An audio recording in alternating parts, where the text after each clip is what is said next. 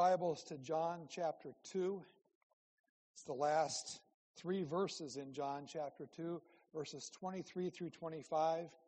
God's word says this. Now when he was in Jerusalem at the Passover feast, many believed in his name when they saw the signs that he was doing. But Jesus on his part did not entrust himself to them because he knew all people and needed no one to bear witness about man, for he himself knew what was in man. Please be seated.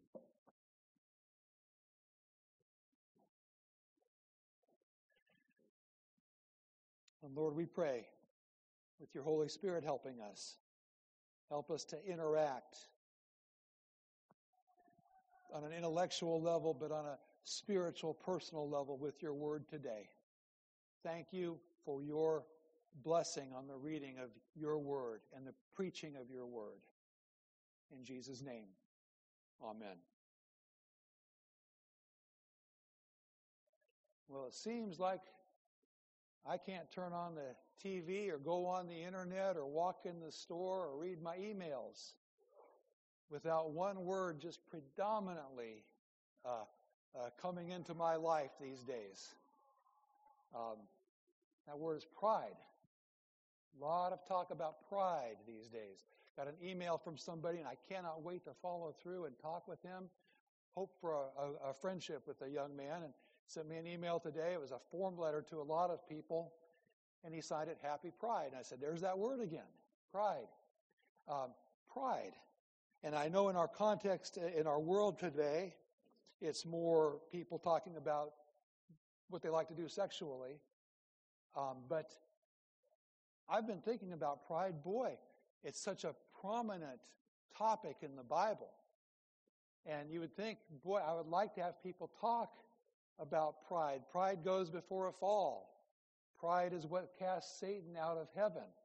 And I said, just separating the sexual connotations in our world from it, but just what do Christians need to know and think about when we think about pride? What does the Bible say about pride? Pride goes before destruction, and a haughty spirit before a fall. That's in Proverbs. Let the lying lips be mute, which speak insolently against the righteous in pride and contempt. Love the Lord, all you his saints. The Lord preserves the faithful, but abundantly repays the one who acts in pride. For the sin of their mouths, the word of their lips, let them be trapped in their pride. The fear of the Lord is hatred of evil. Pride and arrogance and the way of evil and perverted speech I hate, says the writer of Proverbs. Everyone who is arrogant in heart is an abomination to the Lord. Be assured he will not go unpunished. One's pride will bring him low, but he who is lowly in spirit will obtain honor. The haughty looks of man shall be brought low, and the lofty pride of men shall be humbled, and the Lord alone will be exalted in that day. It's Isaiah. I will punish the world for its evil, and the wicked for their iniquity. I will put an end to the pomp of the arrogant, and lay low the pompous pride of the ruthless. We have heard of the pride of Moab, how proud he is, of his arrogance, his pride, and his insolence. In his idle boasting, he is not right. Way back in Genesis, a man said, Ada and Zillah, hear my voice. You wives of Lamech, listen to what I say. I've killed a man for wounding me, a young man for striking me. If Cain's revenge is 7-fold, then Lamech's is 77-fold. And the pride and boasting in his sin and how his sin was even greater than Cain's. Jeremiah, but if you will not listen, my soul will weep in secret for your pride. My eyes will weep bitterly and run down with tears because the Lord's flock has been taken captive. Ezekiel again. Behold, this was the guilt of your sister Sodom. She and her daughters had pride, excess of food, and prosperous ease, but did not aid the poor and needy. Daniel. Now I, Nebuchadnezzar, praise and extol and honor the King of heaven, For all his works are right, and his ways are just. And those who walk in pride, he is able to humble. Hosea, the pride of Israel testifies to his face, yet they do not return to the Lord their God, nor seek him for all this. Zechariah, this shall be their lot in return for their pride, because they taunted and boasted against the people of the Lord of hosts. 2 Timothy 3, for people will be lovers of self, lovers of money, proud, arrogant, abusive, disobedient to their parents, ungrateful, unholy. 1 Peter, likewise you who are younger, be subject to the elders. Clothe yourselves, all of you, with humility toward one another, for God opposes the proud, but gives grace to the humble. 1 John, for all that is in the world, the desires of the flesh and the desires of the eyes and pride of life is not from the Father, but is from the world.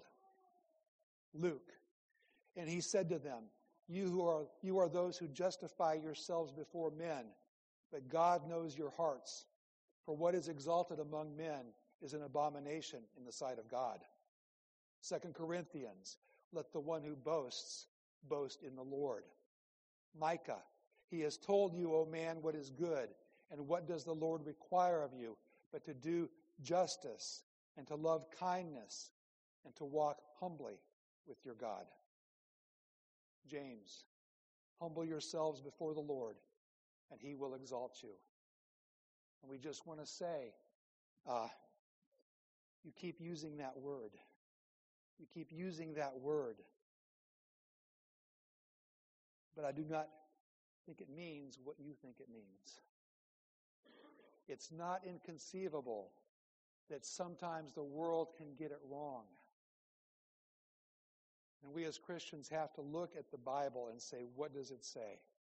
And how do we understand God, an all-seeing and all-knowing God who discerns the thoughts and motives of our hearts? Our world today isn't different than the world of the Bible because this technically is still the world of the Bible. We hear many people brag about their sins and their sinfulness, and even brag about taking pride in their pride. What does the Bible say? God sees and God knows. God is interested and God responds. God opposes and God gives help. God condemns and God forgives through Jesus Christ. There is no sin that once repented of cannot be forgiven by God. Even the wicked sin of pride that so many of us have and continue to fight in our arrogance is in the category of forgivable. So when you hear pride, here's what you do with it. You check your own heart and your own attitude in general. Are you walking humbly with your God? After you get rid of false messages, maybe you take a break from it. Maybe that means changing channels or switching websites or turning off your electronic device for a while or walking outside and getting rid of the noise, and whatever you do, make it a matter for prayer. I absolutely loved and had not been familiar that I know of this verse in Ezekiel or in Jeremiah, where the prophet said, but if you will not listen, my soul will weep in secret for your pride. My eyes will weep bitterly and run down with tears because the Lord's flock has been taken captive. Make that your response after you weep for yourself and confess your own sin. Understand Jesus wept, and Jesus went to the cross for the sin of pride in the people he came to save. And everyone who's been saved by Jesus has been forgiven of their prideful arrogance, because Jesus paid the price on the cross for that. So we see a text where this is such an obscure text in the middle of John. Like I say, it's an obscure text because I went to do the children's bulletins and they didn't